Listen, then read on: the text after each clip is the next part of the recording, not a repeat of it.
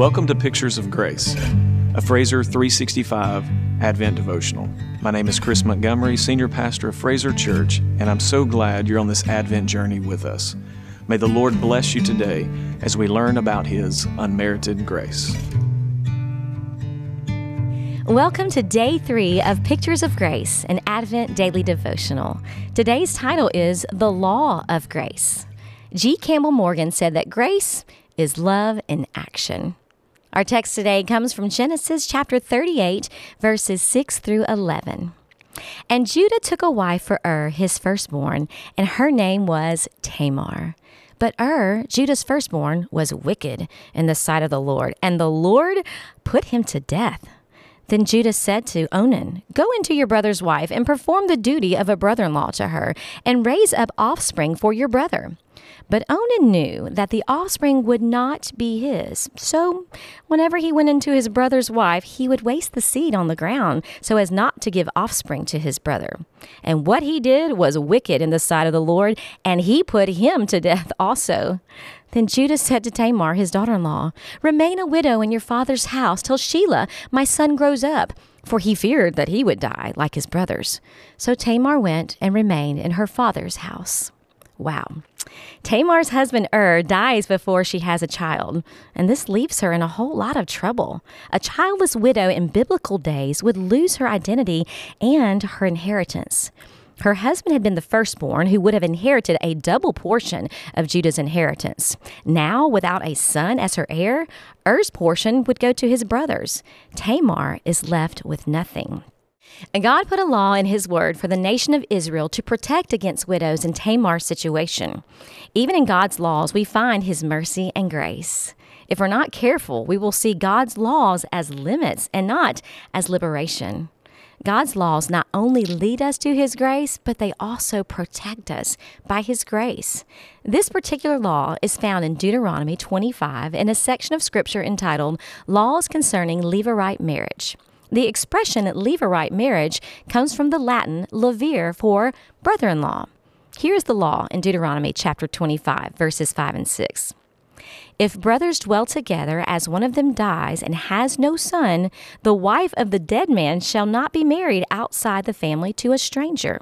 Her husband's brother shall go into her and take her as his wife and perform the duty of a husband's brother to her. And the first son whom she bears shall succeed to the name of his dead brother, that his name may not be blotted out of Israel. Judah does the right thing according to the law, but with a questionable motive. He sends his next oldest son, Onan, with a declaration, "Go, perform the duty of a brother-in-law and raise up offspring for your brother." And as you read the account in Genesis 38, you get the idea that Onan responds out of duty and not out of love for his family. Tom First gives a clear picture of what Onan was struggling with in obeying the Levirate law. This obligation to provide children for her and his deceased brother provides a greater headache for him than for his father. By taking on his own responsibility, Onan puts his and his son's own inheritance at risk. As the oldest son, had the right to a double portion of his father's estate upon Judah's death.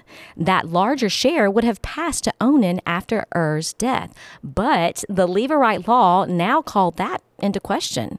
Presumably, the children Onan provided for would receive inheritance. To do the right thing, Onan must forfeit his potential personal gain. Tamar represents a financial liability and a threat to his inheritance. Onan goes through with the physical act of sleeping with Tamar, but makes sure that she cannot conceive a child. He takes part in his own pleasure, but will not do what it takes to ease Tamar's pain. His selfishness keeps him from doing what is legal, ethical, and God's will to protect the widows of that day. Onan is a picture of the world. Onan tried to obey the law partially and please God fully. He wanted to save face more than he wanted to serve faithfully. So the law given in Deuteronomy 25 goes on to describe what should happen if a brother-in-law fails to fulfill his responsibility. It's found in Deuteronomy chapter 25, verses 7 through 10. And if the man does not wish to take his brother's wife, then his brother's wife shall go up to the gates of the elders and say, My husband's brother refuses to perpetuate his brother's name in Israel. He will not perform the duty of his husband's brother to me. Then the elders of his city shall call him and speak to him. And if he persists, saying, I do not wish to take her, then his brother's wife shall go up to him in the presence of the elders and pull his sandal off his foot and spit in his face. And she shall answer and say, So shall it be done to the man who does not build up his brother's house. And the name of his house shall be called in Israel, the house of him who had his sandal pulled off. Onan did not want to have a bad reputation, so he appeared to fulfill the Levirate law. He should have had his face spit on and labeled the house of him who had his sandal pulled off. I wonder why God gave this punishment of taking off his sandal in public. Could this possibly be where we get the phrase, walking in someone else's shoes? Maybe. This is just my crazy way of thinking. However, it does give a whole new meaning to the shoes on the other foot. Tremper Longman III, in his commentary, makes a connection with this law and another woman of Advent, Ruth. The closest we see the scenario work out in Ruth 4, when Boaz appears a relative who is closer to Naomi than he is about marrying Ruth. Onan makes no public protest, but privately refuses to follow through on his duty. Since he does not protest publicly, Tamar would not have the option, if it was even available to her in this environment, which is earlier and not Israelite, to challenge his refusal. God, however, knows what Onan does in private. For his evil actions, God put him to death. Whatever the case, Onan wouldn't extend grace, so God sent his judgment. Herein lies great lessons for us. Grace extended is grace received. And God loves you so much that grace is seen even in his laws. So as we think about today's reading, let's reflect on the following questions.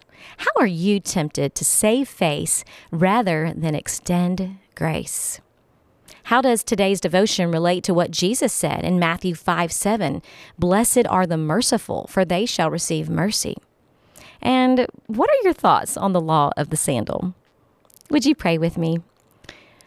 Thank you, Lord, that your laws not only lead us to your grace, but they also protect us by your grace. Father, help us to be merciful as we receive mercy from you. As you have extended grace to us, may we do the same for others. You are such a good Father, and we thank you that today we will walk in your grace and mercy. In your precious name, amen.